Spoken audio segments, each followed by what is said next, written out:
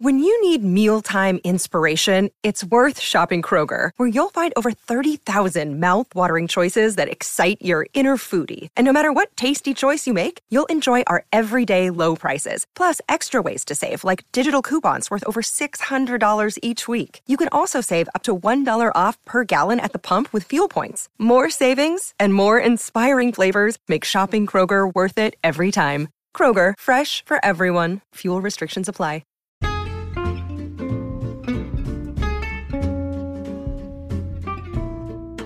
Hello, and welcome to It's a Fandom Thing. I'm your host, Erin Marlowe, and each week I'm joined by a panel of guests to discuss all things fandom and pop culture, primarily from a female perspective. You'll find everything from fanfic, to cosplay, to Schitt's Creek, to Supernatural, and everything in between. So put on your favorite piece of fandom merch, set aside that fanfic that you're writing about your OTP, and sit back and enjoy this week's episode.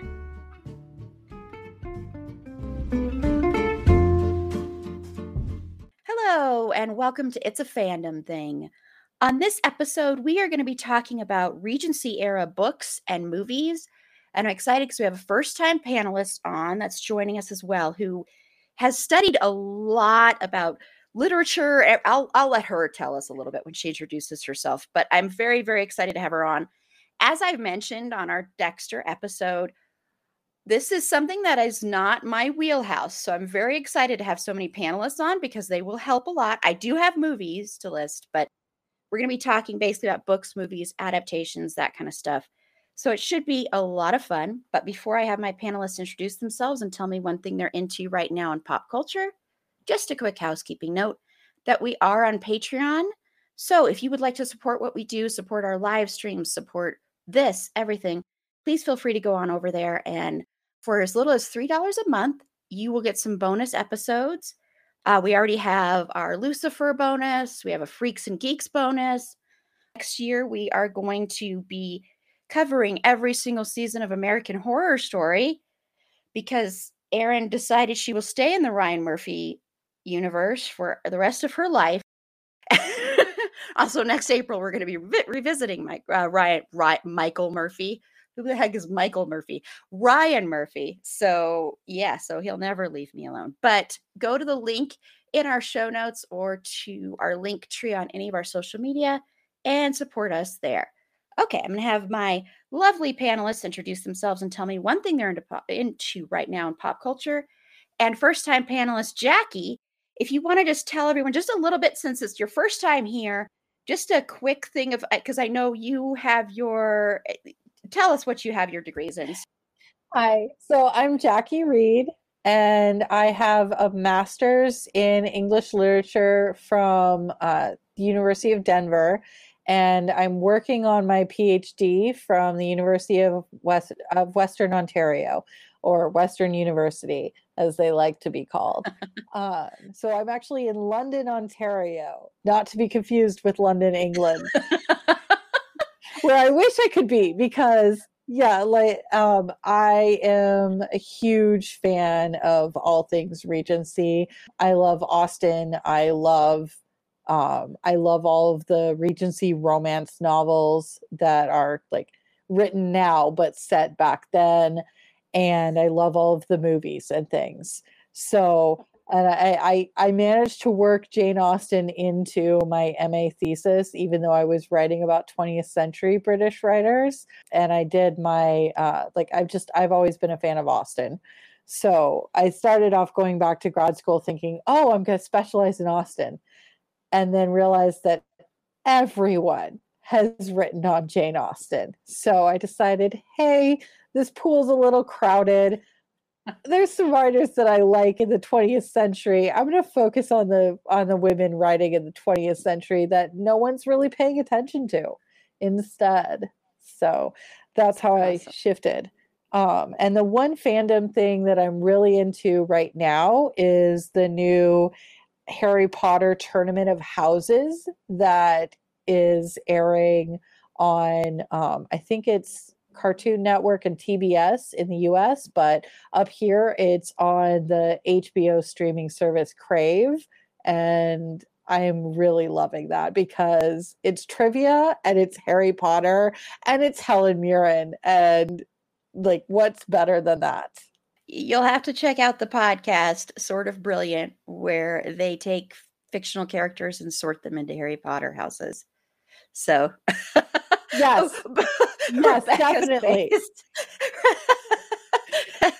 Rebecca, you're like, you're just too excited. I did not know about this podcast, and now I must find it because this is sort of my hobby, is sorting real people and fictional people into Harry Potter houses.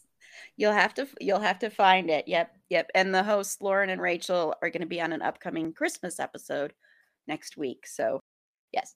And Meg, what are you into right now? Oh, you don't want to hear a little bit about me? No, I'm just kidding. I know enough about you. Erin's like, I know enough about kidding. you. So actually, what I'm into right now is the new Outlander book came out last month, and I have been waiting for I want to say 6 years for it. And so I've been reading that, and I've been torn because I have so many fanfics that I'm wanting to read really, really badly, but I'm you have to finish Outlander first. And I'm also wanting to savor reading it because I've waited so long, and it's going to be so long until the next one. But yeah, I'm halfway through and I'm really excited. It's called Go Tell the Bees That I Am Gone by Diana Gabaldon. It's not Regency. It's a little earlier than that. It's Revolutionary War era, but I'm going to throw it in there anyway because I don't care. Anything 50 years before the Regency era and 50 years after Regency is fair game in my book. You're funny. And Rebecca, the last one you were on was the Freaks and Geeks bonus episode. Yeah. But you haven't been on a regular podcast episode, and it feels like forever. It does feel like forever.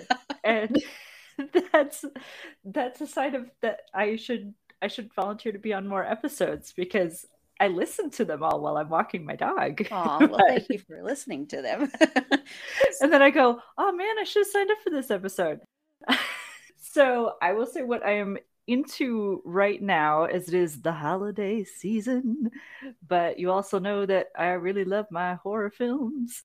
I found there's a series on Netflix, first season, for a Danish show called Elves, which in Danish is Nissen. And I just finished that first season and quite enjoyed it. For those who might be interested, there is a little bit of blood, but it's really not that gory.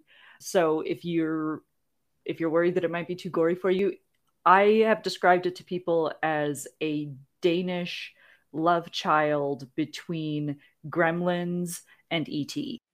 So it gives me a lot of those 80s kid sci-fi vibes, and I quite enjoyed it. So people should go check it out.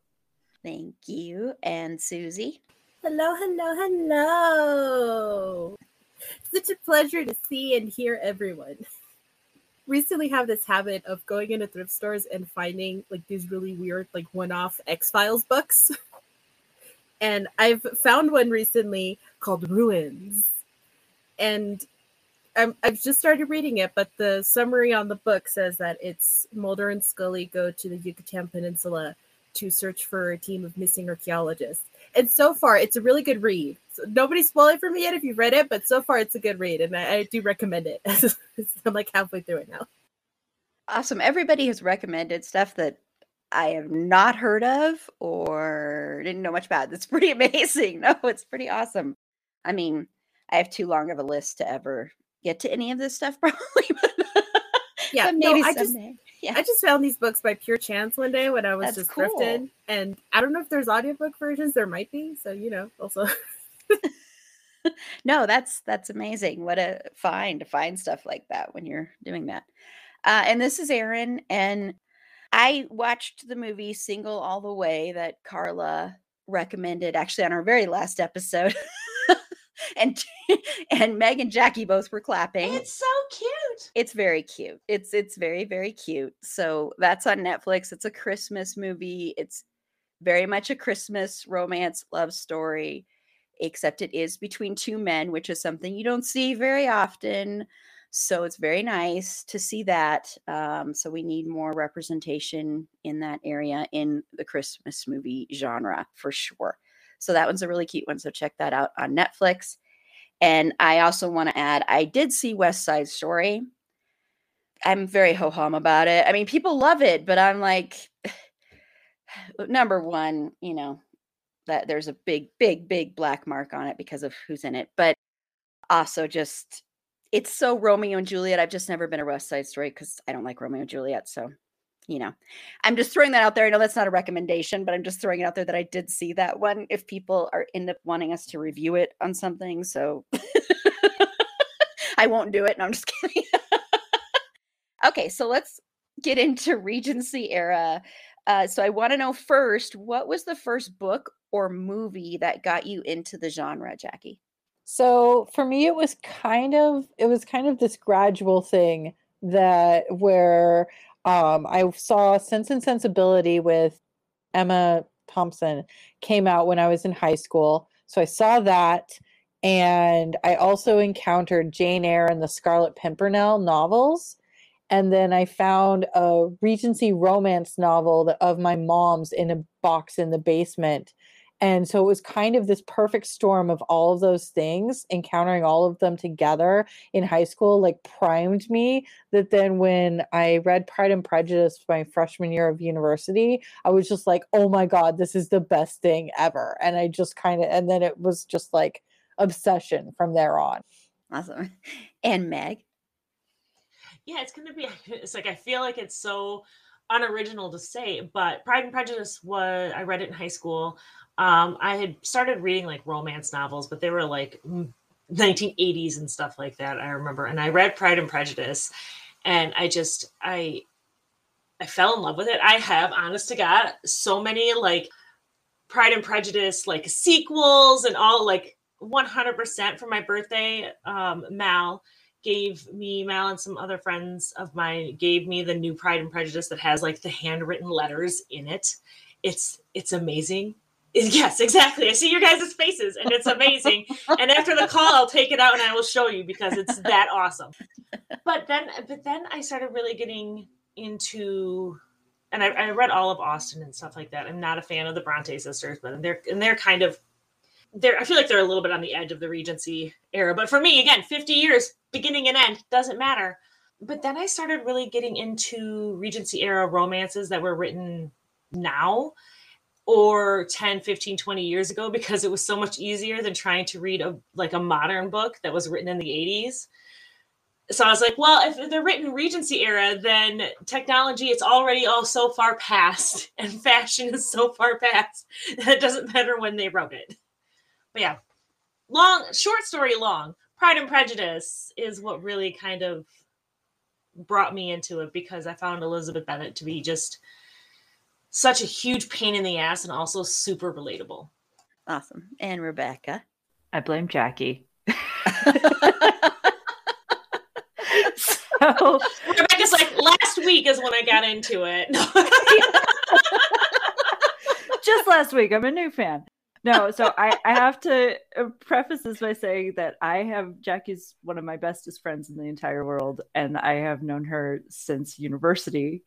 And I had come into university, into my undergrad. I am a Bronte fan. I love Wuthering Heights. You can at me if you want. I will defend that novel. I hate that book so much. I know people do. I had to read it in school, and I first thought, I was like, maybe I hate this because I have to read it for school. And then I read it as an adult, and I was like, nope, I just hate it. Sorry.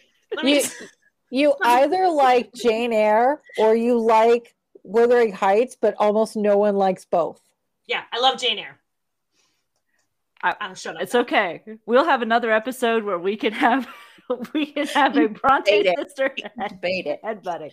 The Bronte battles. So I kind of came into university going, I'm sure Austen is too girly and too mainstream for me. I like Wuthering Heights and the darkness. I'm Sorry, I didn't mean to interrupt you, but I love her. Like, Austen's too popular. Let me go to Wuthering Heights. Like, no one's ever heard of this book. I'm not saying I was a smart 18-year-old. But I came and for one of my like British literature classes, my freshman year of university as a wee English major, we had to read Persuasion. And this was actually the first Austen novel that I read. And I kind of went, this is sort of depressing. I'm like, why? I didn't really get it. Jackie convinced me that I should read Pride and Prejudice. And I also this was probably about the time that I realized that one of my favorite movies growing up, Clueless, was based on Austen's Emma. And yes, so I acquiesced. And I have been a fangirl ever since. Awesome. We'll have to have a debate sometime. Susie, what got you into it? Wuthering Heights? Yes. No. No. When I was a wee child, again, thrifting is how most of some of my stories start. I found this humongous collection, like this big book, like bigger than me as a child, that was just full of all of Jane Austen's stories. And I remember grabbing it and taking it to my parents, like, "Can I have this, please?" Because my brain just saw a big book and was like, "Let's have this. It's a big book. It'll be a good read." And one of the first ones in the book was, of course, Pride and Prejudice. And from then on, it just snowballed from this book. It went to the movie with Keira Knightley and then all like the subsequent different like movies and adaptations and shows. And I was like, oh man, I'm in deep now. There's no going back. But yes, like a really thick book is what got me into the Regency verse. Awesome. Well, like I said, this isn't my favorite genre, but I do want to say I do like Sense and Sensibility, the 1995 Emma Thompson one. I do actually, and Kate Winslet. I do actually really love that movie. So I do want to say that. And I've got a couple other that I'll wait to mention. So I do like those. And I always love Clueless, so I like that version of Emma. And my sister's name is Emma. So every time I hear anything about that, I just think of my sister. So yeah. Okay, so we're going to move on. I just want to know a few of your favorite books, like maybe what your top 3 are, Jackie. Okay, this is hard, but definitely the top one, my favorite, the Regency author who I would like to be when I grow up and I finish my romance novel. I want to be Julia Quinn. She is my absolute fave, and my favorite book by her, the book that got me hooked on, like, I didn't encounter her books in order. I encountered It's in His Kiss, which is like the 7th book in the Bridgerton series. I encountered that one first, I think, because I found it at a used bookstore. Because again, like Susie, I love used bookstores. I love just like randomly finding books. And especially up here in Canada, books are so expensive from the bookstore. Like, it makes me cry sometimes.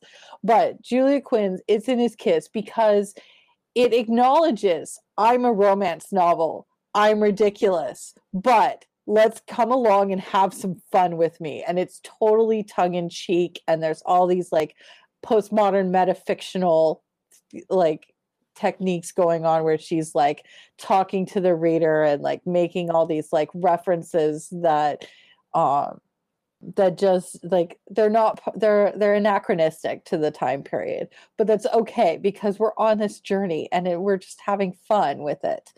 So that is one of my favorite books, and then like all of her books are amazing. And then Stephanie Lawrence, her Bastion Club series is amazing. I love the history and like it's so obviously well researched.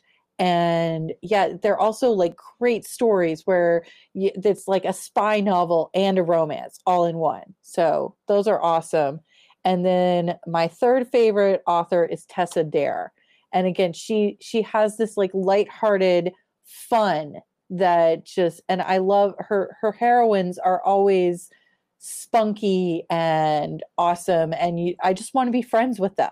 Like, yes, you seem like someone I could just be best friends with. So yes, I will read your story and go with you along the way. So those are my top 3 for like contemporary writers. Awesome. And I love watching everybody's faces during this, to be that's why I like doing some of the ones where I'm not involved in it, because it's just cool to see how everybody just loves the stuff that they're passionate about. So Meg, what are yours? Oh, so Wuthering Heights? No. Yes. Wuthering Heights is like, I am very passionate about that book. It means a lot to me. Actually, the funny thing, I think of Wuthering Heights now, and I think of actually Monty Python, because they did this skit and Wuthering Heights is part of it. And with the flags, because they're talking about like doing these historical pieces of work in like semaphore. And like, I am a huge Monty Python fan. I know exactly the skit you're talking about. Oh, that's all I can think of now. Oh, Catherine. Same. That's all I can think of when I think of Wuthering Heights now is Monty Python. So, I mean, I guess that's a good thing going for it. So I love Julia Quinn. The Bridgerton series is just, and exactly for what you're saying, it's just fun and it's fluff. It's just, you know what you're in for with it. And I talked a lot about how I like to read historical romances because it doesn't matter when they were written. The time period doesn't change more than reading old or modern setting books. What I didn't hear though, yay for me, I looked this up right now. Catherine Coulter writes a series called the Sheerbrook series, and there's like 11 books in this series, and it's basically about like the men and women brothers. It's kind of the same thing as Bridgerton in that it kind of follows one family and their romances. And what I really like about that stuff is I am a sucker for enemies to lovers. And almost all of these books is like, oh, I fell off my horse. We had to spend the night in a cabin and nothing happened, but it doesn't matter. Now we have to get married. And I love it because you get like the hate and anger, and then you still get like the sex because, of course, they're both super hot. Like, it doesn't go any other way. So I really, really like that. I know we talked a lot about Austen. I really do. I love Emma. That's one of my faves outside of Pride and Prejudice. And I mentioned this too. I really like these Pride and Prejudice sequels. Like, are they good? Not always. But I love the ones where they're like Pride and Prejudice from Darcy's point of view and that kind of stuff. Like, I love it. They're not always great. My sister has gotten in this habit of anytime she sees them at a garage sale, she buys them for me. So I have like 30. And I think it like Mr. Darcy Takes a Wife might be my favorite one. It's like 3 times as long as Pride and Prejudice, but it's good. I like it. I don't know. I love that one. Absolutely love that one. It's so good. But then you read another one, and I think it's like the other one is like Mr. Darcy's Secret or something, or Darcy's Diary or something like that. Anyway, I am prepared. The way you said that. I am here and ready. Well, because Jackie said a lot of the ones, and I'm like, oh shit. And Lindsay Sands is another author. She's only written a few Regency era ones, but I like them. And again, it follows the same kind of formula of they have to get married. It's a marriage of convenience, and then they fall in love. And I don't know why I like that so much, but I really do. Awesome. And Rebecca. I do like a good enemies to lovers trope, but I'm an even bigger sucker for friends to lovers, which might be why Emma is, as much as I love Pride and Prejudice, and it is a work that is well worthy of its place in the literary canon and everybody should read it, Emma is a place very close to my heart. I've always said if I were to be written as a character in Jane Austen's universe, I'm Emma. Like, for all of her flaws, and I love her for all of her flaws. And Jackie's like, yeah, you are. I know this. One of the book series that I really love from the Regency era is Lauren Willig's The Pink Carnation series, which, if you haven't read it, it combines like espionage of the Napoleonic Wars with Regency era romance. And that is all I want in this world. It's they're a lot of fun, and it's a whole series, so you have a lot of characters with a lot of different types of romance stories to tell. There is some sex in the books for those that are scandalized by that. Oh. I say that because I recommended them to a friend of mine, and she was like, I like the stories. She's like, but do they have to have all those sex scenes? I was like, I didn't think there were that many sex scenes compared to some other Regency era romance novels, but okay.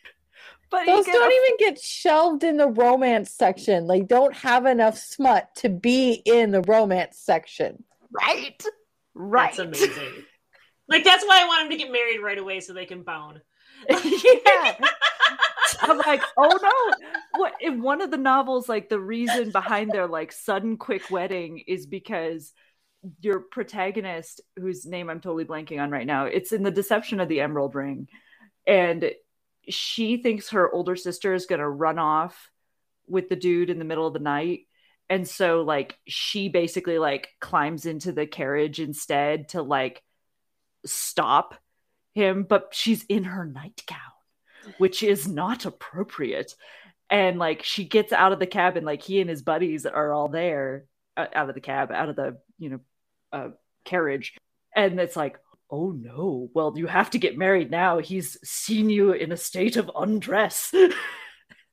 And it's amazing. I'm like, yes. It's a thin premise, but I'll take it. Just inject that shit in my veins. Exactly. I should mention that this has the novels also have a lovely storytelling device where it is told like from the perspective of it is told through a framing device of a student who is getting her PhD, I think, in history. Yes, Jackie is nodding. Yes, she's getting her PhD in history. And so she is trying to find the true identity of one of these spies known as the Pink Carnation, who was never unmasked. And that is how she ends up going through all of these stories from archival letters and other material that she finds. So you go back and forth, and she has her own romance story that's going on, which I know a lot of other people who've read the novels are like, oh, I really love her storyline, sometimes even more than the historical part. And I'm like, nah, skip her. Like, she's fine, but no, give me back to the Regency era. I don't care what you're doing in Oxford in 2015. And Susie, what are some of your favorites? Oh, well, Pride and Prejudice will always have a very special place in my heart. It was the diving off point. But one of my other top favorites that was written by the queen of sci-fi is Frankenstein by Mary Shelley.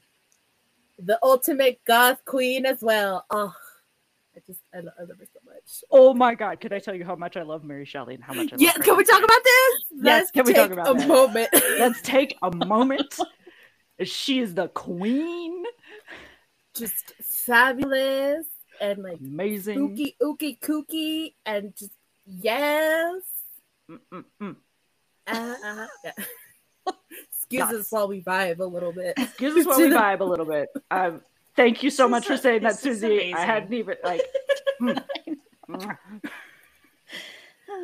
Yeah, I was like, I don't know if it counts, so I'm going to sneak it in. I'm just going to fly it under the radar. 50 years before and after, man. Maybe that counts. But also, and another kind of book that I like, I don't think anyone has mentioned yet, or not, like, not many people that I know about it too, is it.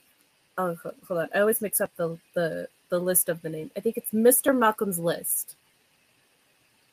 About so basically it's about a woman who gets rejected by Mr. Malcolm because he has like this list of requirements that a potential bride has to meet. And so she gets so mad, she like tells her friend, she's like, hey, you gotta help me get revenge on this guy for being an asshole. And her friend's like, yeah, of course, I'll help you.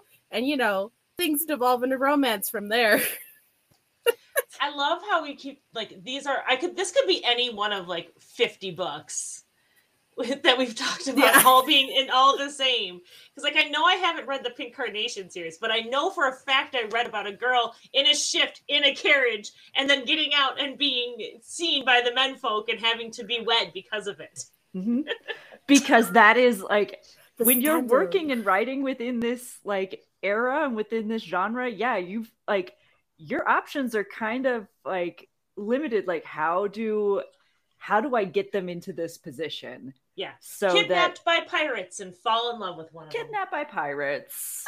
Like you were caught what would today be considered having a very chaste kiss, but that is too much. Now you must be engaged and very quickly married. Not even that. It's like our elbows slightly grazed. Oh no, she is ruined forever. Yes. We must wed her to preserve the family name. Yes.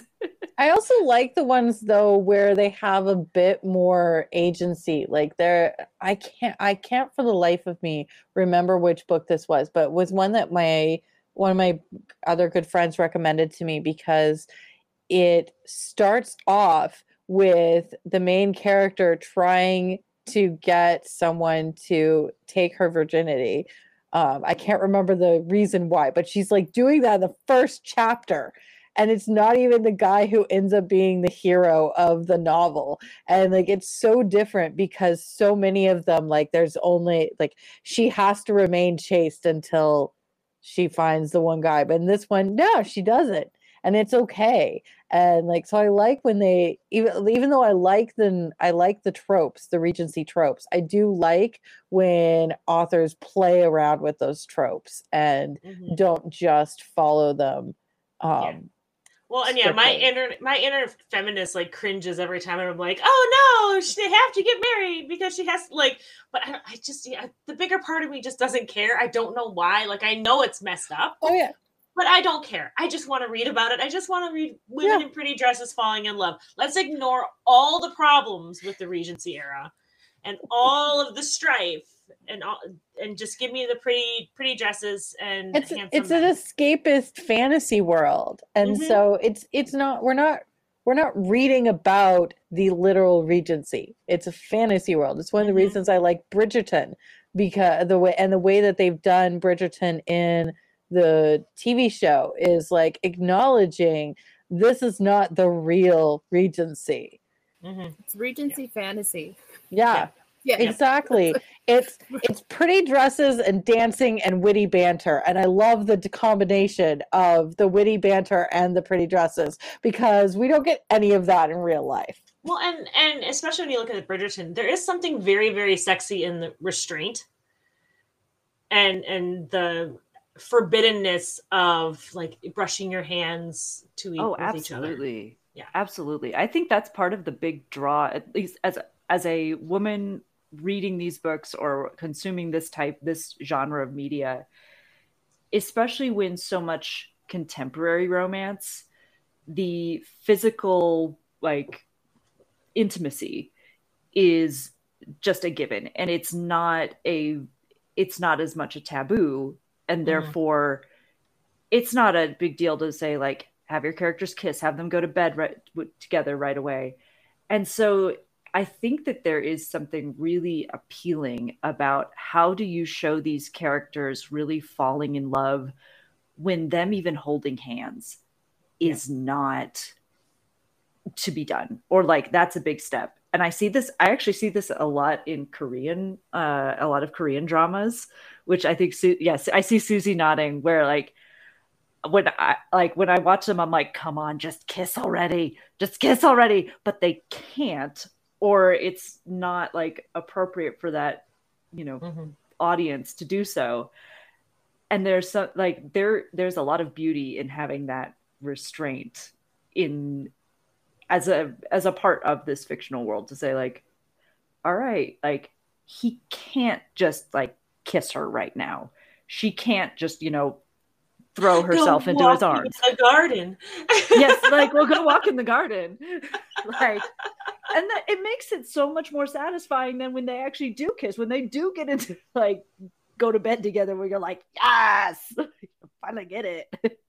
It's the anticipation and the foreplay, and it's like foreplay. It's kind of like It is. like exotic erotic factor of it all, because like you can see, like, you can turn on like any show nowadays and get like any type of scenes where two leads are able to be like practically intimate with each other from the get, whereas like in Regency writing or Regency set fiction, it's more like it's the push and pull, the sea and the beach and the whatever those tides, the pulling in and the receding, the intricate dance of flirtatious wit and all this. Like, yes, thank you. Yeah, I'll take this, please. Yeah. See, men, are you paying? Exactly. For all the dudes who are like, why do girls get so into this? I'm like, because it is not just about seduction of the body. There is in these era of like fiction, there is a seduction of the mind that has to happen. And I feel like it's so so much more female gaze centered, I feel like. And we talk about the hand clench, so, and that's in the Keira Knightley 2005 Pride and Prejudice, where he, like, Darcy puts her in a carriage and he walks away and he like flexes his hand, and I see this gif all the time, and it's just really sexy, and it's just his hand, it's just flexing his hand, and men do not seem to understand why that's sexy, but every woman, like, I'm looking at all of you, every single woman is like, yeah, I get why that's sexy, and it's like the restraint in the books is like the female gaze in print, basically. Mm-hmm. In a way, it even feels a little bit more like naughty and intimate. It's just seeing those like glimpses of kind of desire, and you're just like, oh my, okay, let's see where this is going. And it tends to be the especially the contemporary stuff that's coming out now tends to be more sex positive for women, and it gives them more permission to exist sexually, whereas that has often been condemned or seen as like something to be feared, and it still is. I mean, there's still like the internet is still a horrible place for women at times, oftentimes. Like, I was doing research on that for my dissertation, which is completely different from this era, but it's still like it's present. And so like I've had friends who are like, why do you read these romance novels? And that's one of the reasons I do, is I like that spunky, somewhat anachronistic feminist heroine trope, and those are the ones that I go towards. Like I'm less interested in the ones where the woman doesn't have agency. I want my Regency characters with agency. Yeah, well, I mean, it's like we've talked about before on here that there is something to be said to be able to have, women are sexual beings too. We're sexual beings too, and we like to watch stuff that speaks to that. And I think too often people think that that's just a male thing or male identifying thing, but it's not. So whenever we're able to find that, I think and even though this isn't my genre, still I understand that where there is something appealing about that, or the anticipate. I mean, we talked a lot about when we talked about that in our Women in Eroticism episode earlier this year as well, because it's like there is something appealing more so from, I've seen pornography and we talked about that and that too, but erotic movies and eroticism, there's something totally different in that than there is in pornography, because it's so much more about satisfaction and titillation, and it's also about not just the man getting off but the woman getting off, and that's something we don't see that often. But and I think there's a difference between sensual and sexual. Yeah, that too. Mm-hmm. And sensual always seems to feel like it's more focused on women than sexual. Very, very true. Yep. Okay, well, now we're going to talk about favorite movies. So, Jackie, what are 3 of your favorite movies? Okay. So, of course, the Pride and Prejudice with Colin Firth. That was the thing that, like, I read Pride and Prejudice and I saw that movie and it was like, okay, this is over. This is my new favorite thing in the entire world. And I still go back to that movie. Like, if I'm having a bad day, that is one of my, like, fix a bad day movies. I also love the new Emma, the one that just came out during the pandemic or just before the pandemic. Yeah, during the pandemic, because I paid for a home premiere of it. Like, the costuming in that is the best Regency costuming I have seen, bar none. And then I love Bridgerton. I know it's not a movie, it's a TV series, but I was so happy with Bridgerton. Like, I know there's issues and nothing's perfect. They tried some things, they didn't get everything right the first time, but I like the fact that they allowed it to, they didn't turn it into a rom-com with no sex in it. Like, I was worried they were going to do that because bringing it to Netflix, and they kept it. And I'm so, like, I want the next season. I need the next season. I need the Pall Mall. And just to throw, I'm sneaking this one in. Pride and Prejudice and Zombies. I love that. I like girls in Regency dresses kicking ass. I mean, seriously, there's nothing better. I loved watching Susie's reaction to that when you said that. She's I knew very that was going to make excited. Susie excited. And Meg. Okay, so this, yes, Pride and Prejudice, BBC version. Honestly, if you're wanting to look at any Austen or anything like that, go to the BBC version miniseries. They are all amazing. Emma, and this is not a book, or not a movie. It is the miniseries, the 2009, I want to say, with Johnny Lee Miller as Mr. Knightley. I love it. Like, it's 4 parts. It's 4 hours long. I do not care. I'm feeling sad or hungover or whatever. I'll put this on because Johnny Lee Miller I love Mr. Knightley, probably more than Mr. Darcy. He does not get enough credit. He does not get enough credit. Agreed. He's always wonderful. Knightley's kind of an asshole or Knightley. Darcy's kind of an asshole for 90% of the time. I also love Darcy, though, which is why I love Anthony so much in Bridgerton. And everyone's like, why do you love Anthony? I'm like, because he's amazing. He's a dick. What's not to love? I know, I'm amazing. Death Comes to Pemberley is another little mini-series. That is another little offshoot. And it's really fun. That was in 2013. Was a good adaptation. And not in Austen. I actually really liked The Duchess with Keira Knightley. Like, it's been a long time since I've seen it, but I really liked it. It was very sexy. There's a lot of this forbidden romance. I talk with my hands a lot.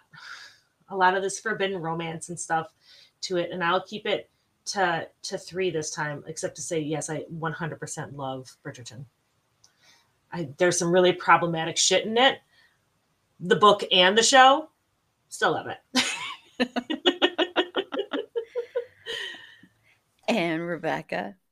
I agree about Bridgerton. And honestly, there were a lot of things that I'm glad that some of that problematic shit is in there, though, because I think Regency era fiction, whether it's truly written in the Regency era or it is, contemporary and set in our Regency era, like fantasy world, is frequently written off as it is just ladies' fluff and it is totally harmless, or it's expected to be like sex-free in some cases and therefore like totally appropriate.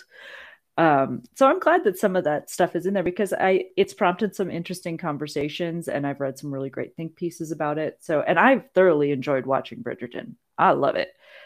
And I put it like, I will sit there in my living room and watch it. And my husband comes in and he goes, "Oh God, you're watching this again." And I'm like, "Shut up. It's mine." I'm really jealous you get to watch it in your living room because I have a 13-year-old and a 9-year-old. So I have to like hide away in my bedroom. And then my husband will see me watching. And he's like, "Oh," and I'm like, "No, this is just where the door shuts." I have to say, My sidekick, he watched the whole series with me, and he conceded at the end. He's like, he enjoyed it. He actually really enjoyed it, and he liked watching it with me. My husband always managed to walk in the sex scenes. Yeah. Like, I'm like, do you time it? I'm frequently one of the things we can talk about later is a Regency era, like Austen Regency era, like role-playing game that Jackie and I play together called The Good Society, in which I will ask my husband, like, hey, Grant, husband person, you know lots about history and guns. Tell me, would he have died from this gunshot if it's here during this duel? Yes, because they didn't have penicillin. Yes. And he'll go, well, okay, so in the military at that time, this would have been, these would be the bullets that they were using. No, he did. And no one washed their hands. Yeah, no one washed their hands.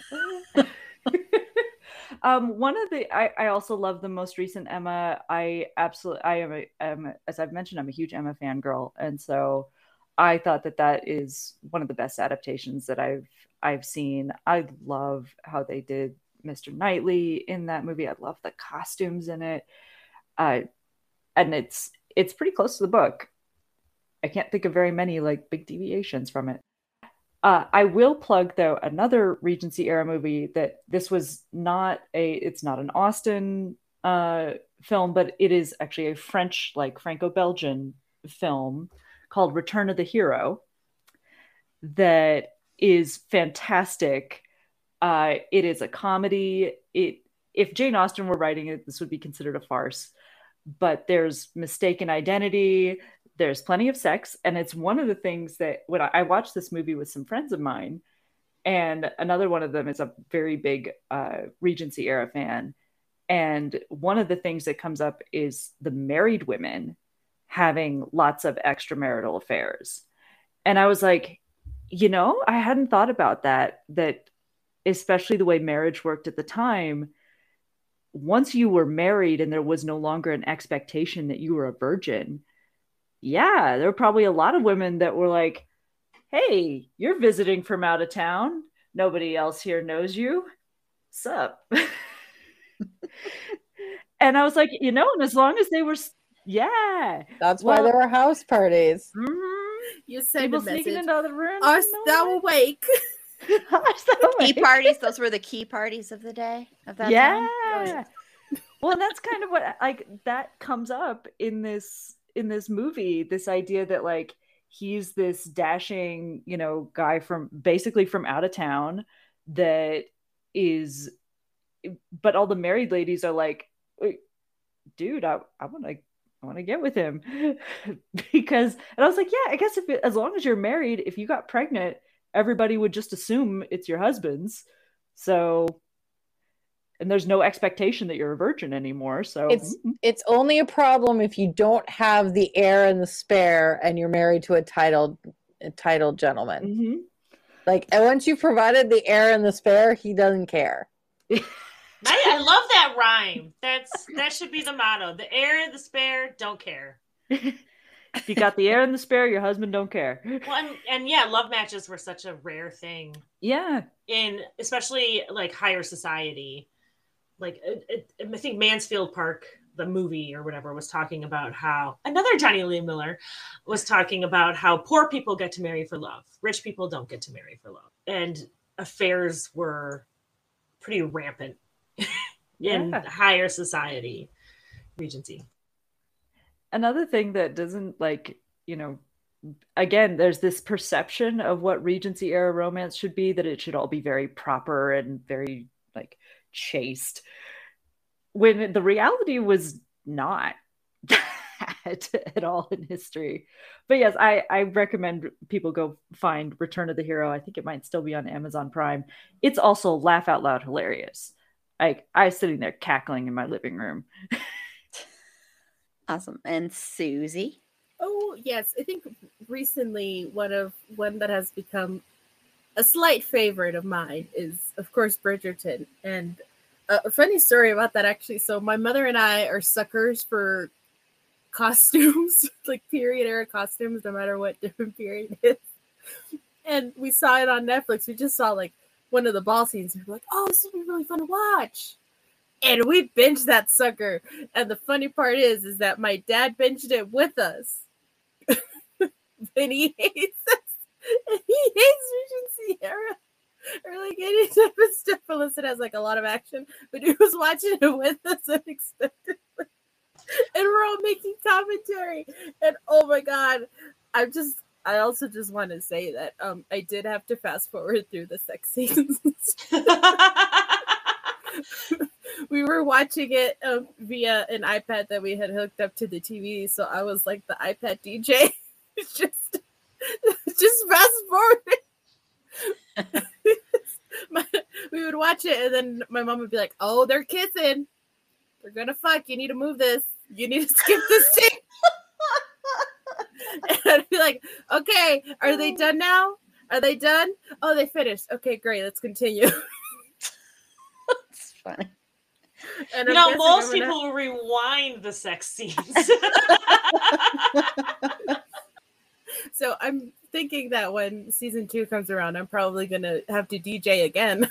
But oh my god, just whenever I tell that story, it's just hilarious to me. That we all just binged it in one night. But one of my top favorites, I always talk about it. Erin can attest to this because she's probably sick of hearing about it. But Pride, Prejudice, and Zombies is my jam. Like, yes, one of my comfort movies. It's so good. Just Lizzie Bennett being a badass fighting zombies. Her and so the whole speech that she has with Darcy where he proposes and she turns him down in the movie, it's a fighting scene. They're sparring and it's so good. You're just like, oh yes, I was just like, oh yeah, let's transition this into let's do it. Come on, guys, come on. The energy is there. It is palpable. I was like, ah. Oh, so I go feral. Oh, so good. So good. I go feral. It's great. Love it. I really wish we would have gotten more movies. Just start fucking so I can fast forward through the season. No, those I watch alone. I'm like, this will be just for me. No, I kid you not. I sit there with like a cup of tea and I'm like, ooh. Well, Bridgerton came out Christmas Day, and I remember my kids had opened all of their gifts and they were playing, and I was just like, all right, I'm going upstairs to watch Bridgerton. You're like, you opened your gifts, let me open mine. Yeah, I had to wait until I got home from visiting my sidekick's family because we were up in Northern Ontario visiting them. And I was like, yeah, so you guys are not going to want to watch this. I had to wait till I get home. But it's there was another one I was going to mention. All right, Emma. Johnny Depp, Emma. One of the few good things to come out of that year. It's available to watch on HBO Max right now for those interested. But yes, the costuming in that is like chef's kiss. It's so good. It's also like, I think for the most part, very accurate to the time as well, which I'm just like, good soup. Good stuff. Yes, It is unlike Bridgerton, which has corsets. Like, Yes. I love the show, my but God. corsets Let's were not a stop the corsetry thing. nonsense. I'm like, have you never Yep. read any of these romance novels? Like the ones that are researched, they're wearing stays at most, but yeah, their corsets were not a thing. Don't complain about tight lacing. That wasn't a thing. I could squeeze into an orange and a half. This I'm was like, all man. about empire waistlines at the Yeah, the time. whole point of that is that you don't have to tight lace. Like, they're just wearing stays like we wear bras. That's it. Yeah. Something that cracked me up like consistently throughout Bridgerton was like you would see all the female leads and their boobs would be like up to here. And you're just like, oh, well, then yes, you can balance your cup of tea there. Yes. As Susie demonstrates. There are more than like 4 Regency movies out there, but we're all limited to 3. I realized I forgot one that I should have mentioned. Which one? Belle.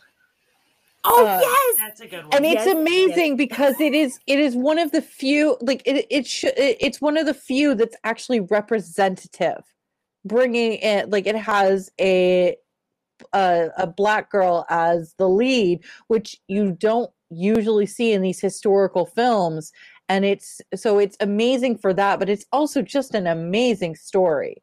And it's Regency, and it's a little more historical, but it was really well done. And I realized like halfway through I was like, oh shoot, I forgot that one. It's based on a true story. Yeah. Like, Yes. this was a girl of color that became part of the gentry. Mhm. Like, and her story's amazing. I did not realize that there was a film for it. Yeah. there's a film, and it's really good. Rebecca's like, I know what I'm doing when we're done. Yeah. There's also a really good video.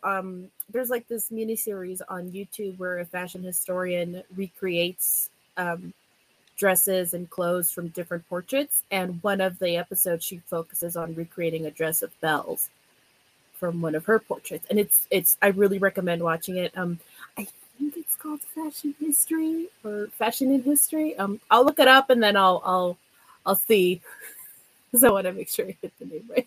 I love the history fashion YouTube channels. Like, I've become obsessed with them since I discovered them, that there are people out there making these clothes from original patterns and stuff. It's one of my favorite things to like just get lost in when I'm like when I'm procrastinating on my dissertation. This is what I do. I'm like, ooh, you're making a Victorian dress. You're making a Regency Just call ball it gown. research. Just call it research.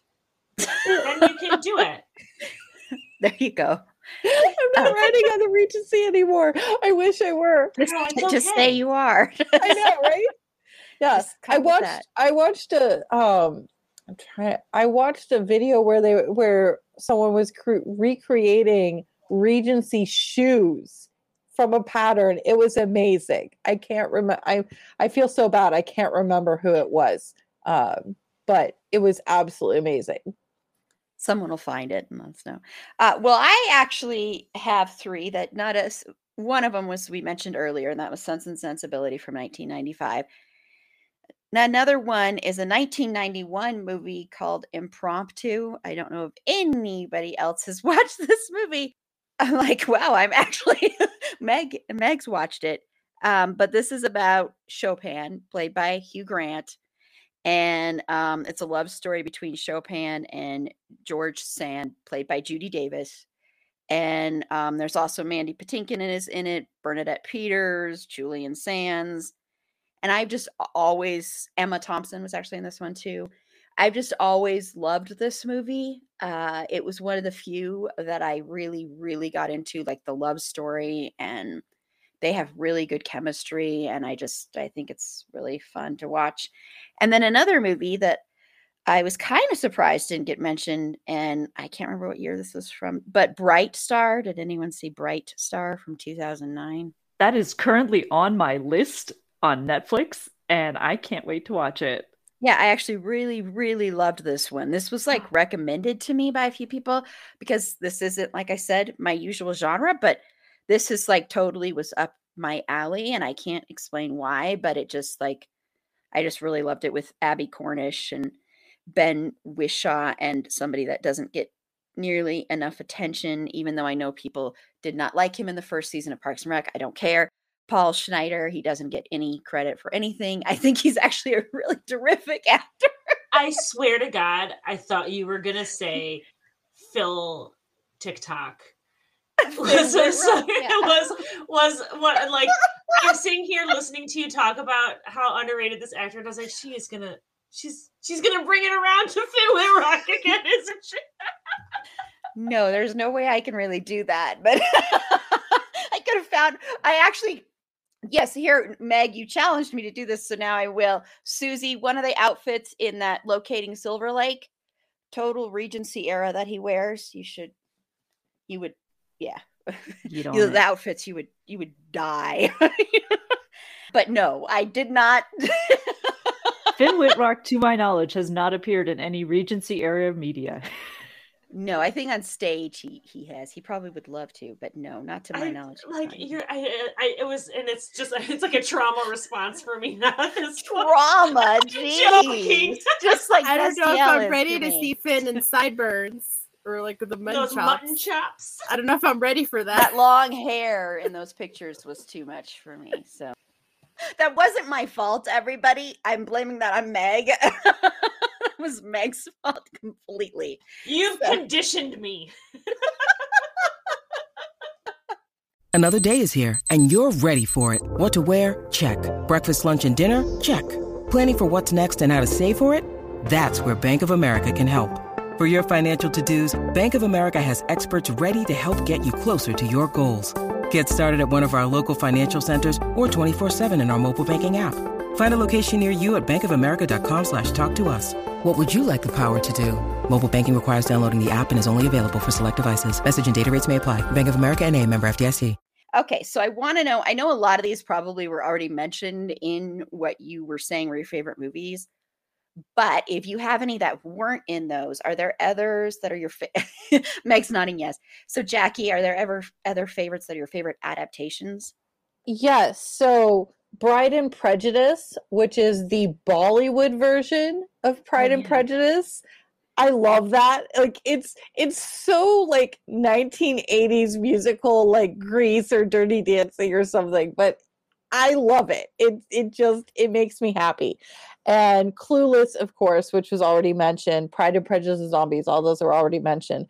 But one of the things that I like is seeing interesting adaptations, not movies or films. So Good Society, the role-playing game, it's basically Dungeons and Dragons, except that you're creating your own Jane Austen romance novel. And it doesn't have the dice and stuff, but you're building this story, you're building characters, and it's world building, and I love it. And it's amazing. Yeah. And the other thing that I really like, it's one of the things that got us through the lockdowns, was meeting weekly online to do this role-playing game. And another thing I love, I got really into the graphic novel adaptations of Jane Austen's novels that were coming out in the early teens.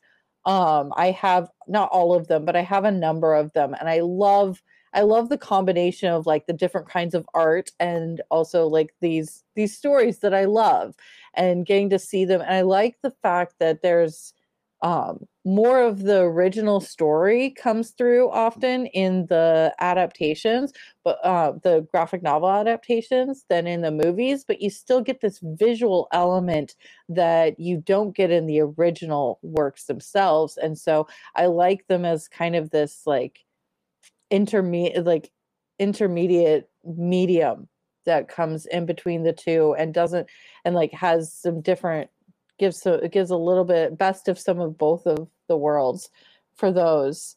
Like Meg said, I have been obsessed with finding adaptations of Pride and Prejudice.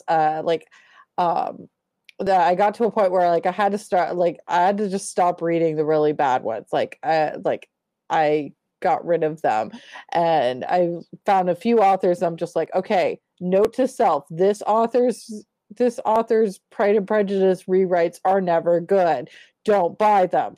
But there was a really good 3-parter that was from Darcy's point of view, and it was retelling the story, the whole Pride and Prejudice, but from Darcy's perspective, and it really made him it really helped bring him to life and make him less of a dick.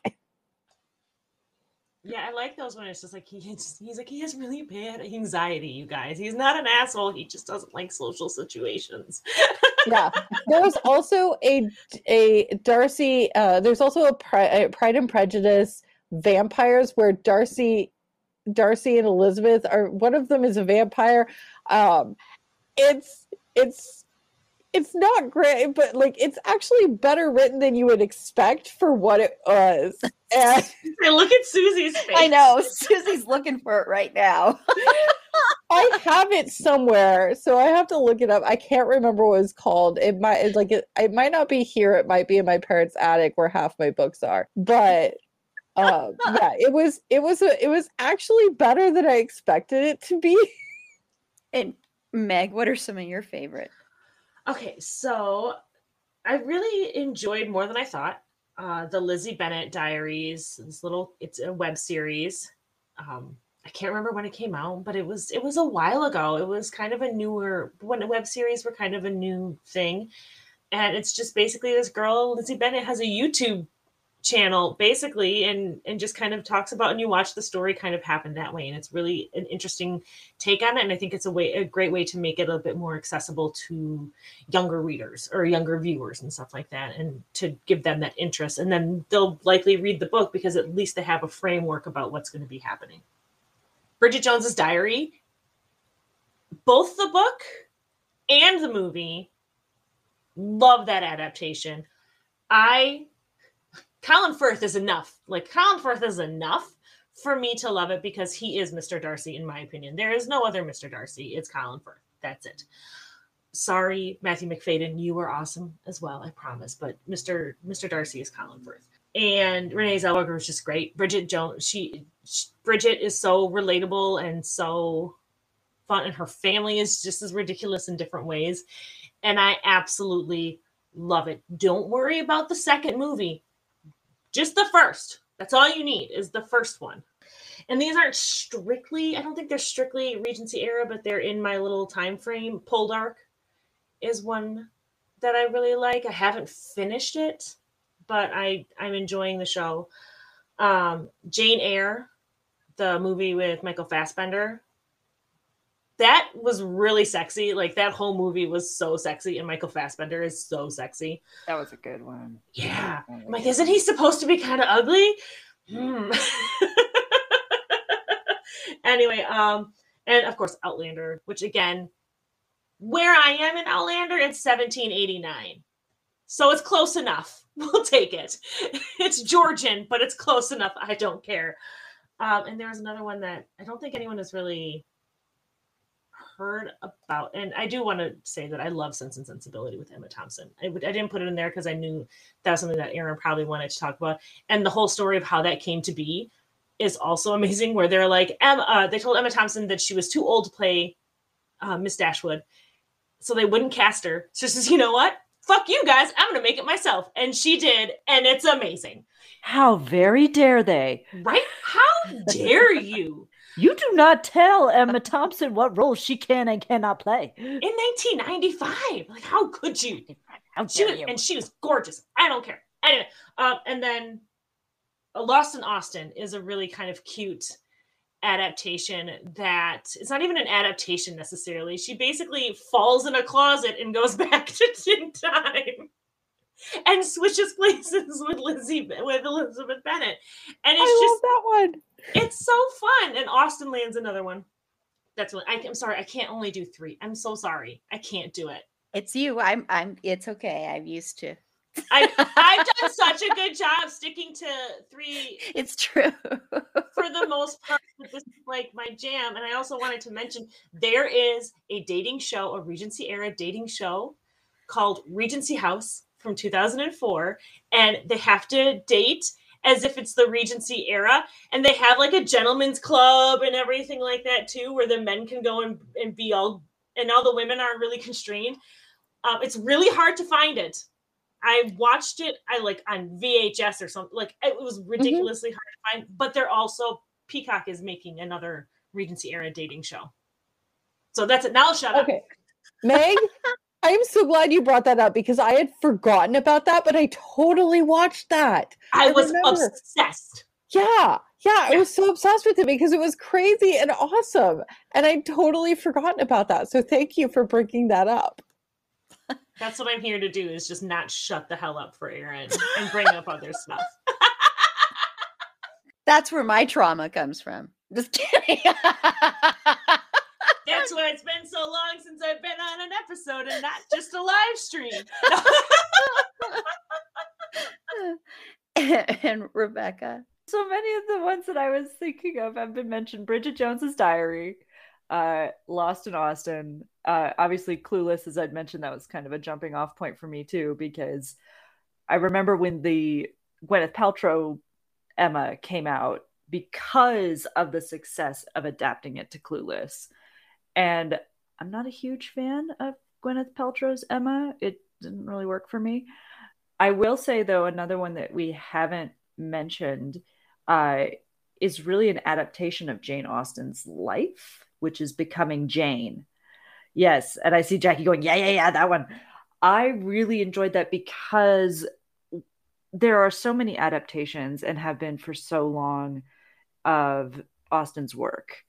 And I think, if Jackie, correct me if I'm wrong, just about every novel has had some sort of screen adaptation. Even things that weren't finished. Like I watched Love and Friendship on Prime recently. And the people who did Lizzie Bennet's Diary on YouTube also did a version of Sanditon. Yes, which was there's a Sanditon on. And there's been other Sanditon stuff, but yeah, there's miniseries of everything. But yeah, that show got canceled and then brought back. Did it? Yeah, really? For season 2. But PBS, who I follow on Facebook, is reminding me to watch Sanditon. Theron or whatever, I can't remember the actor's name, isn't going to be in the second season, which will be really interesting. But I mean, the book wasn't finished, so they can go wherever they want. That is, that's kind of the thing about like when you have an author whose work has been like collected and preserved, and everything that she wrote was like pretty well preserved. She's not missing a lot of those things, and she had so many novels that were published. Unlike like Mary Shelley, who both Susie and I fangirled over earlier. I hate to say, I don't know of any other works of hers that were ever adapted the way that Frankenstein has been. Like, they should do Matilda. They should. Matilda is interesting, but like a lot of her other stuff is a little weird. Yeah, was she kind of weird lady? She had a life. And I will, since I have brought up Mary Shelley and I have opened that Frankenstein's Laboratory, one of my favorite books about Mary Shelley's life and her works is called The Lady and Her Monsters. And it is all about Mary Shelley's life and all of the scientific work that influenced her novel Frankenstein. And it is fascinating, absolutely fascinating, especially since I work in the sciences, and you could see all the pieces like throughout this book come together and you can see how all of this influenced the novel of Frankenstein. So plug for that one. Go find it at your local library or wherever you might find it. The Lady and Her Monsters.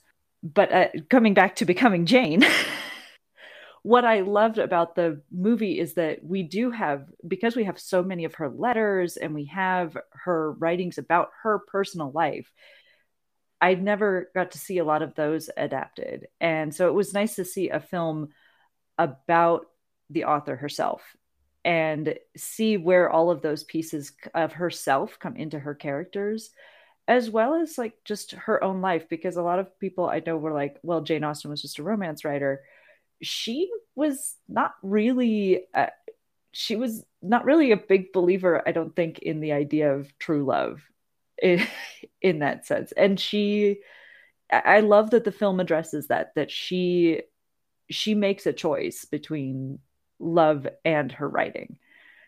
And it's a well done adaptation. It's got Anne Hathaway in it, and what's his name who plays Mr. Tumnus? James McAvoy. James McAvoy, yes. I'm like, what's his name? He's also Professor X now, but not bald. Sorry, James McAvoy. I'm sure, because he listens, so I'm sure he will forgive us. I'm sure he does. And now he's going to at me. Yes. We have all the big names listening to us. Susie? So I was going to mention this, but then Meg mentioned this, and now I'm just floundering in the sea by myself.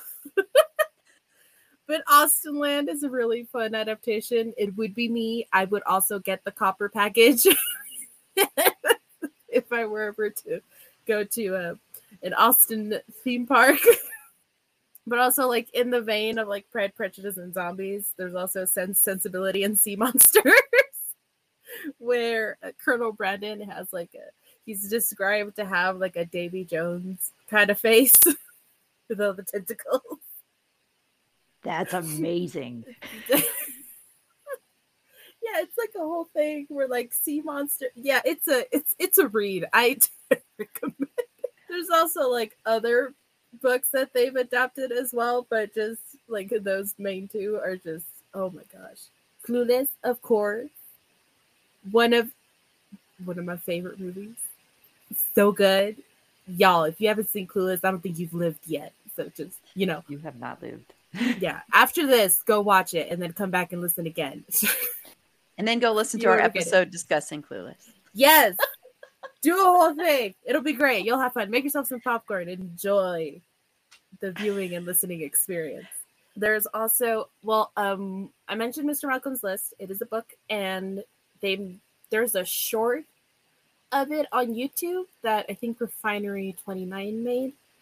And that was so successful that they're going to make it into a movie with for the most part, a POC cast playing all the main characters, which is so great, and I'm really excited for it. I'm just gonna end it. Okay. You are all adorable. That's all I want to say. So is there one book, Jackie, that has not been adapted that you would like to see adapted?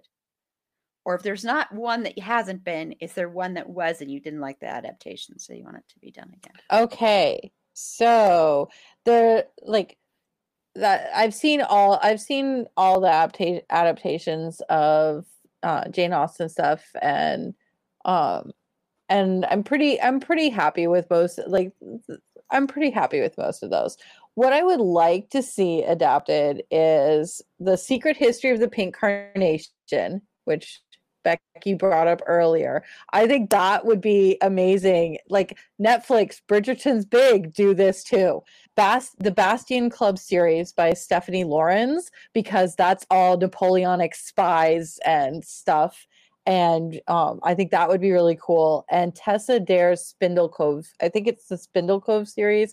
It's the spinsters. It's a series that's all about like different spinsters all living together in this little cove community. And I've really enjoyed those books. And I think like all of those, they're a series where there's lots of different romances, and they could be done in a similar way to how Netflix has done Bridgerton. And I'd love to see more stuff done like that, because I think there's a huge gap in the television market where they're ignoring this genre that's so popular among women in the fiction book publishing world. And I think that TV's largely ignored it and gone, oh no, you don't need to actually see that. And so I'm hoping that Bridgerton will help make it so that other things like this become made. Awesome. And Meg? So I mentioned a series I like, the Sherbrooke series by Catherine Coulter. I think that would be I don't think it will happen because it would be very similar to Bridgerton, kind of in that format, but they're all really similar. But I like the family. I love their stories. I love how all of the characters interact, there's, like I said, there's 11 books in the series, so there's a lot. And it's not strictly Regency. It takes place in the 18th century, but it's a book called The Gentleman's Guide to Vice and Virtue. And it's about a bisexual gentleman who is like 17, I think. And he goes on an adventure with his best friend that he's also in love with. And it's a really lovely story and book. And I really don't think there's nearly enough LGBTQIA plus representation in this era, especially. Like Bridgerton has like a little dash of it here and there, and and I know that there's like rumors that they're going to make one of the siblings LGBTQ, but I think that's something that's like a gaping hole within the genre itself, not even like media wise, but book wise also. I feel like it's not right. But A Gentleman's Guide to Vice and Virtue is a very fun YA book, and I think it would make a really fun movie. And Rebecca? I agree. I was actually just thinking about that. I'm like, since Bridgerton, for better or for worse, depending on how you want to read the series, way of incorporating persons of color, people of color into the Regency, fantasy universe here, I would love to see some more LGBTQIA plus representation. That's actually one of the things that I found really a lot of fun and kind of an interesting take from Lost in Austin was that Catherine Bingley was secretly a lesbian. And it was one of those things that where like, she always goes, I never understood that her character. And when they bring in the idea that she is a closeted lesbian of the time, she's like, that makes so much more sense for her. And it's one of the things that I've really loved about playing the A Good Society game with Jackie and with our other friends over the pandemic is that you have the freedom within this game to not adhere strictly to ideas of gender of the past. So we've had I've played characters that were bi or that, were paired with women in our storylines. And it's really freeing to be able to, there's so much that we love about as fans of this. As we've put it, it is not strictly historically accurate, most of this media. It is a fantasy version of this period of history.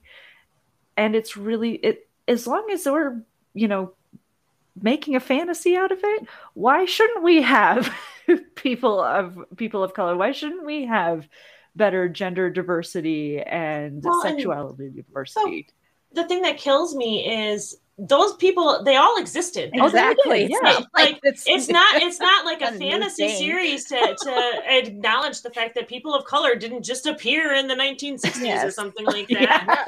Or the 1860s, you know what I mean? Those people all existed. LGBTQ people existed. There were secret societies within the Regency era.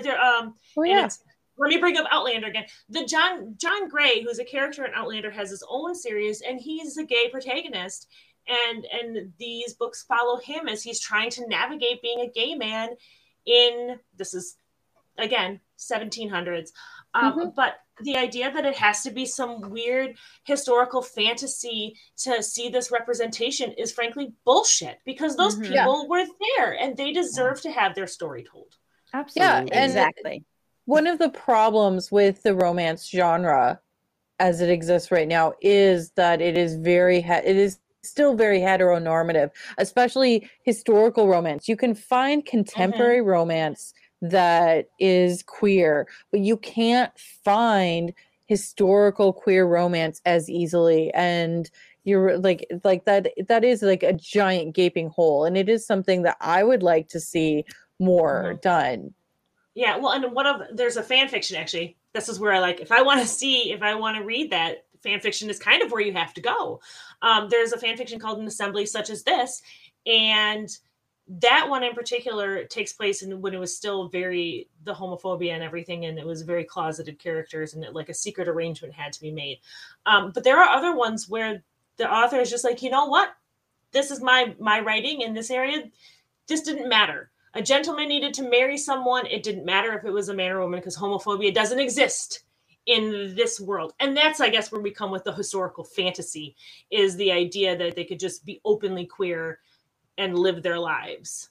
But finding queer historical romance is really, really difficult. And Susie, are there ones that you want to see adapted? Well, yes, to just touch on everyone else's point, I would love to see queer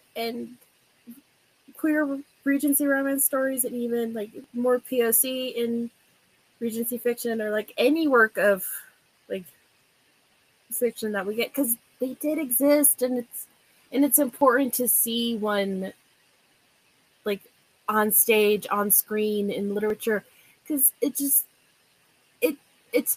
does someone so much good, and it's like you have nothing to lose from it, and you're just putting out more positive and wonderful things into the world that a lot of people are going to enjoy. So heck yeah, let's get it. But back to my nonsense, I would like to see a version of Sense, Sensibility, and Sea Monsters. Give me all the weird, like, steampunk fish people. Like, yes. Give me those tentacles. I want to see them. It'll be a fun time. Oh, as we were talking about Mary Shelley's work earlier, how Frankenstein, I think, has been the only one of her works to be adapted. I think it'd be interesting to see an adaptation of one of her other stories, The Last Man. Which is also kind of very topical to what is going on in this day and age.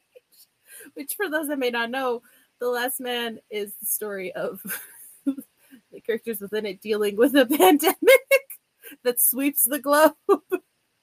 It would be interesting. The funny part is that at the time it was regarded as like a piece of like prophecy fiction, so people didn't want to print it until like the 1960s. So that's what happened. When someone was like, "Hey, maybe this isn't like prophetic work. Why don't we print this?" And a mere 60 years later, lo and behold, I said 1960, not 1860. 60 years after 1960 was 2020. Oh yeah, never mind. Yeah, I'm not good. I didn't go to school for math. I don't know. Why you make me math, Meg? No, sorry, I've been helping my third grader with her math, so I was able to calculate that real quick. No, it's fine. Thank you, because numbers for me just go. But and I think this was also like one of the very first like dystopian pieces of fiction. So Mary Shelley can also be considered the mother of dystopian fiction. Heck yeah! Heck yeah! We're collecting all the bingo cards tonight. Awesome. Speaking of Mary Shelley, have you Rebecca and Susie, have you guys seen the episode of Doctor Who that has Mary Shelley in it? Because I got so excited. I've been waiting for a Regency episode of Doctor Who, and it took them so long, but they finally did it with Jodie Whittaker. Long. Yeah, it made me real happy. I must watch. Yeah, but I would be Becky. I would have been a nightmare to be like the Doctor's companion, because I would have been like, Mary, let me tell you about this. That's exactly why she wrote that prophetic book. Yeah, like you didn't even know. Yeah, she wrote it because she met the Doctor and she knew it was coming. Like, it's so nice to see some Regency rep. The Victorian era gets so much. Victorian era, yes, so and they finally went back. They finally actually did an episode. Unfortunately, Jane Austen still isn't in it, even though I swear they referenced meeting her in one of the episodes at one point, but they never actually had a Jane Austen episode. But this got pretty close. There was Byron and Mary Shelley, and it's amazing.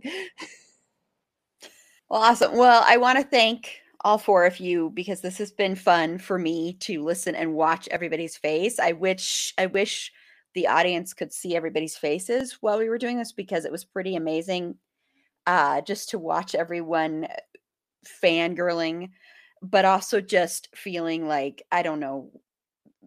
That's the thing, is that I love being able to watch people love what they love and being able to celebrate what they love, and nobody judging them for what they love, because nobody should judge anyone for what they are fans of. So, as long as it's not hurting anybody, and as long as it's not, I want to say that, preface by saying that, but shouldn't, judge people for that, for what makes them happy, because there's so little, sometimes it feels like, in this world that might make you happy. So if you have those other things that do, and also if you have those things that make you feel seen in any way, that make you feel heard, make you feel anything like that, one of the many, many reasons that I love doing this podcast, that I wanted to start doing this podcast. So just wanted to throw that in there.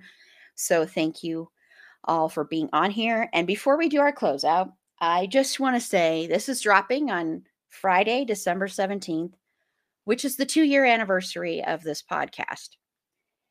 And I cannot believe this podcast has been going.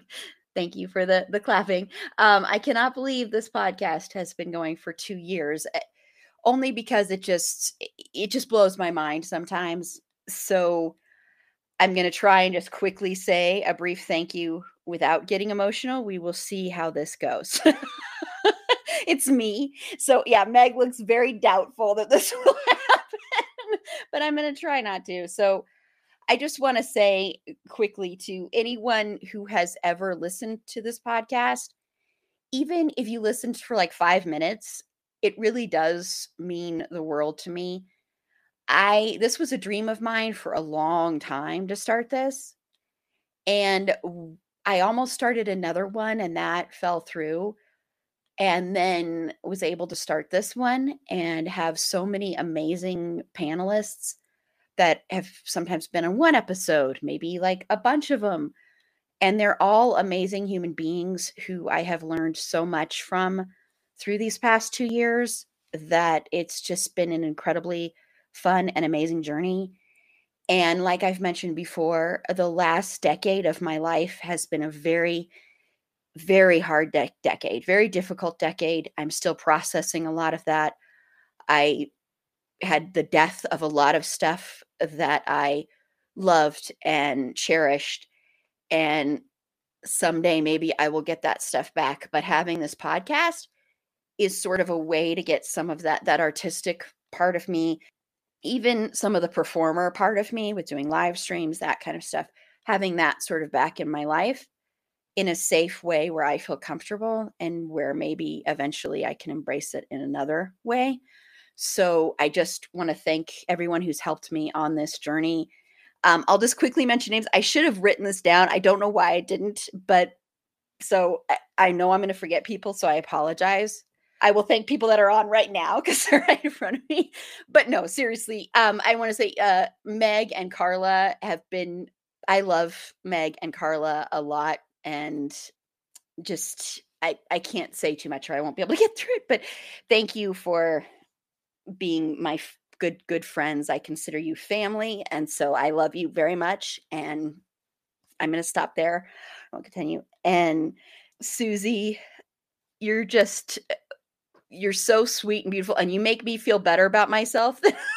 I mean, you've said before you want to be me. And I'm like, I don't know why anyone would want to be me. But thank you for saying that because it's so sweet of you. Rebecca, you haven't been on as many of these lately, but still you were there in the beginning. So thank you very much for supporting this and for listening and for just being supportive of this podcast is incredible. So thank you. And Jackie, I'm glad you could come on. That's what she's like. You get to be on an emotional moment. But thank you for joining and hopefully we'll have you back on more. And then other people to thank, the amazing Aaron Amos, who is my producer and who does so much that people don't know about behind the scenes and who has created some amazing designs on Redbubble. She's still working on some others that are going to come out. One I haven't premiered yet, which is It's a Fanfic thing, which probably will be available now. But we have It's a Destiel thing, which is in green and blue. Destiel's green and then the microphone's blue. And we also have It's a Christian effing Bale thing because Christian fucking Bale is our unofficial mascot. So we have to have merchandise for him. But look for soon. There will be. It's a fandom thing. It's going to happen.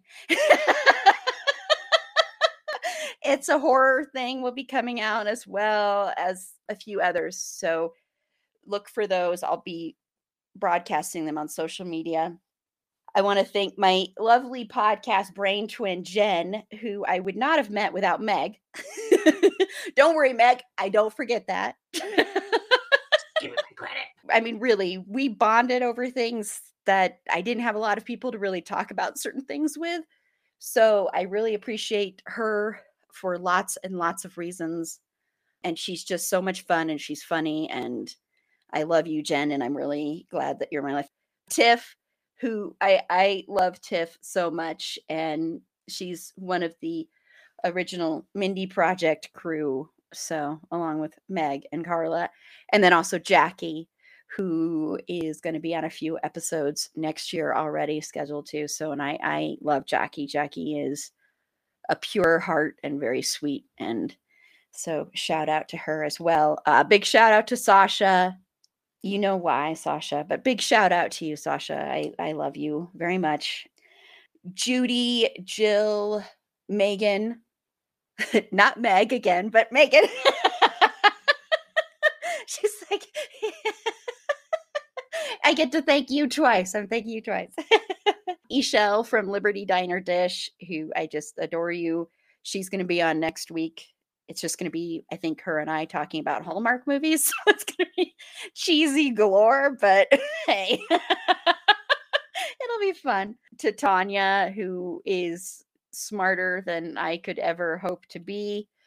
Someday I will be as smart as you are, Tanya. So thank you for inspiring me and being so smart and wonderful. To Bex from Big Reputations Pod, who has been on quite a few episodes since her first one, Superstore, and she's on a few for next year as well. So thank you so much to Paula, the amazing Paula, who was my right hand during the horror trivia event, my right hand in a lot of those kind of things. She does a lot of stuff too to help. So thank you so much. You're amazing. Love you. And I do want to thank Wizard Studios for finding us and being like, yes, we want you to be part of our podcast network. So thank you. And thank you, James, specifically for that. That meant a lot. To MJ, to Sarah, thank you so much. To Sarah. Oh, to Danelle, to Angela, the lovely, wonderful Angela, who I love you too. But anyway, thank you everyone for supporting, for listening, for being there, for, pushing me. So I really, really appreciate it a lot. So thank you so much. And we'll go ahead and close out. So go around and just everybody can tell me where they can be found. Jackie. Okay. I'm not super active on social media right now, but you can find me on Instagram at Jax Reads, and it's JAXXREADS. Awesome. Thank you so much. And Meg? Yeah, you can find me personally on the Twitter, mostly at Wisconsinac. And I'm not going to spell it this time because I'm not. But you can find Carla and my podcast, Bed, Wed, Behead, on Instagram at bed.wed.behead.pod, on Twitter at Bed, Wed, Behead Pod, on the Facebook for Bed, Wed, or Behead. And you can find us on Redbubble too if you want to buy our shit. Yes. My coffee mug is still one of my favorites. I've got the tall one, but it's still one of my favorite mugs ever. But yeah, and that's about it. Awesome. Thank you. And Rebecca? I am also not super active on the social medias, but if you message me, I probably will respond, and it might actually get me more active. So if you want to tell me why I should not defend Wuthering Heights anymore, I will happily go head to head with you about that over Twitter at Rebecca Jacobson on Twitter. Or if you want to send me some recommendations for some good LGBTQ Regency era fanfic, I would love to see a fic in which Charlotte is actually a lesbian and her arrangement with Mr. Collins is one of those understanding marriages because they're both secretly queer. If you have one of those, you could probably send it to me over on Instagram at RebeccaLove545, and I would happily read that. Thank you. And Susie? Well, yes, you can find me on the Instagram and the Twitters. Find me on the tweeters at SusieQ_SC, and there's an additional underscore for Instagram, and my dog's Instagram is Benny_Pelucita. It's been a while since I looked at it. Awesome. Yeah. And if you ever have trouble finding anybody, we are following them on social media. So you know, you can just go to our socials and find their socials there as well. So, and this is Erin. You can follow me on Twitter at @AprilBeauty. The E and the A and the B are capitalized. Be sure to like the show on Facebook at facebook.com/itsafandom_thing_pod. On Twitter at fandomthingpod. No it's in that one. On Instagram at itsafandom_thing_pod. On TikTok at itsafandom_thing_pod. If you have any feedback, show notes, if you'd like to be a potential interview guest on the show, feel free to reach out to us at itsafandom_thing_pod@gmail.com. And just a couple of quick things. If you want to tune in this Sunday night, yes, we're doing a Sunday night one, Sunday the 19th. We are doing Christmas movies. So it'll be a fun, relaxed episode. Meg, Carla, and then Lauren and Rachel from the Sort of Brilliant podcast will be on. So that's a packed panel. We are not going to go till 10 o'clock at night. My time. We probably will for some other people's time, but because it's starting at like 6:30 Mountain Time. So that'll be fun. So I'm looking forward to that one. But the podcast episode of that will drop next Friday. But next Wednesday, like I mentioned, we are going to be covering Hallmark movies as well. So next week I'm calling it the cheesy week. And I mean that in the best way possible. So that'll be fun. And then on the 2nd, January 2nd, so that's another Sunday, we're going to be doing a special end of the year live stream. It's only a live stream. It's not going to be a podcast, going over some of my favorite moments. We might have some blooper reels, stuff like that. It'll be just a very relaxed, fun, laid back episode. And then, of course, reminders that every Thursday, starting at 7 p.m. Mountain Standard Time, 6 Pacific, 8 Central, 9 Eastern, we do our live tweets of the new season of Dexter, New Blood, and then we do live streams right after. The live streams have been a blast, except for when Jen and Carla decide to tease me mercilessly, and then Meg joins in the comments. But hey, that's part of my life now. I get teased constantly now. It's all out of love. It's I've made a few YouTube videos about that, so you can go check those out too. But yeah, so that should be fun. So until next time, remember, it's a fandom thing. Black Lives Matter and stop Asian hate.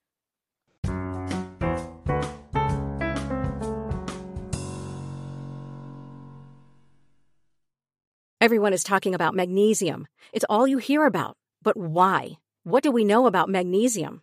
Well, magnesium is the #1 mineral that 75% of Americans are deficient in. If you are a woman over 35, magnesium will help you rediscover balance, energy, and vitality. Magnesium supports more than 300 enzymatic reactions in your body, including those involved in hormonal balance.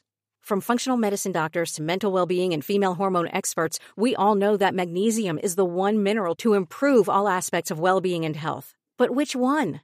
Magnesium Breakthrough from Bioptimizers, the trusted choice recommended by leading experts with 7 best-absorbed forms of magnesium to ensure your body receives the support it needs for overall well-being. Go to bioptimizers.com/balance today and use code BALANCE10 for 10% off. Support your journey to wellness at bioptimizers.com/balance. Magnesium Breakthrough from Bioptimizers, your foundation to optimal health and vitality.